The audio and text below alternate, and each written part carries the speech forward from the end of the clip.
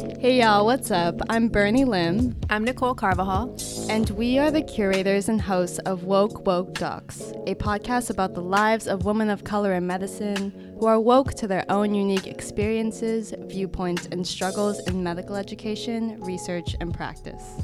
Currently, we're both medical students and graduate students at the UC Berkeley UCSF Joint Medical Program, and we made this podcast really honestly to have fun outside of studying, but also to have candid conversations about what it means to be a woman of color in medicine, including struggles we uniquely face in this field and insights we may uniquely have on how medicine can be a better institution of health, well-being, and healing. Right, and by calling ourselves woke, we hope that these can be revelatory conversations that comment on the socio-political structure, frameworks, and influences that medicine has on women of color in the field, and how we can better transform these institutions to better work in partnership with underrepresented and underserved communities we may come from and represent.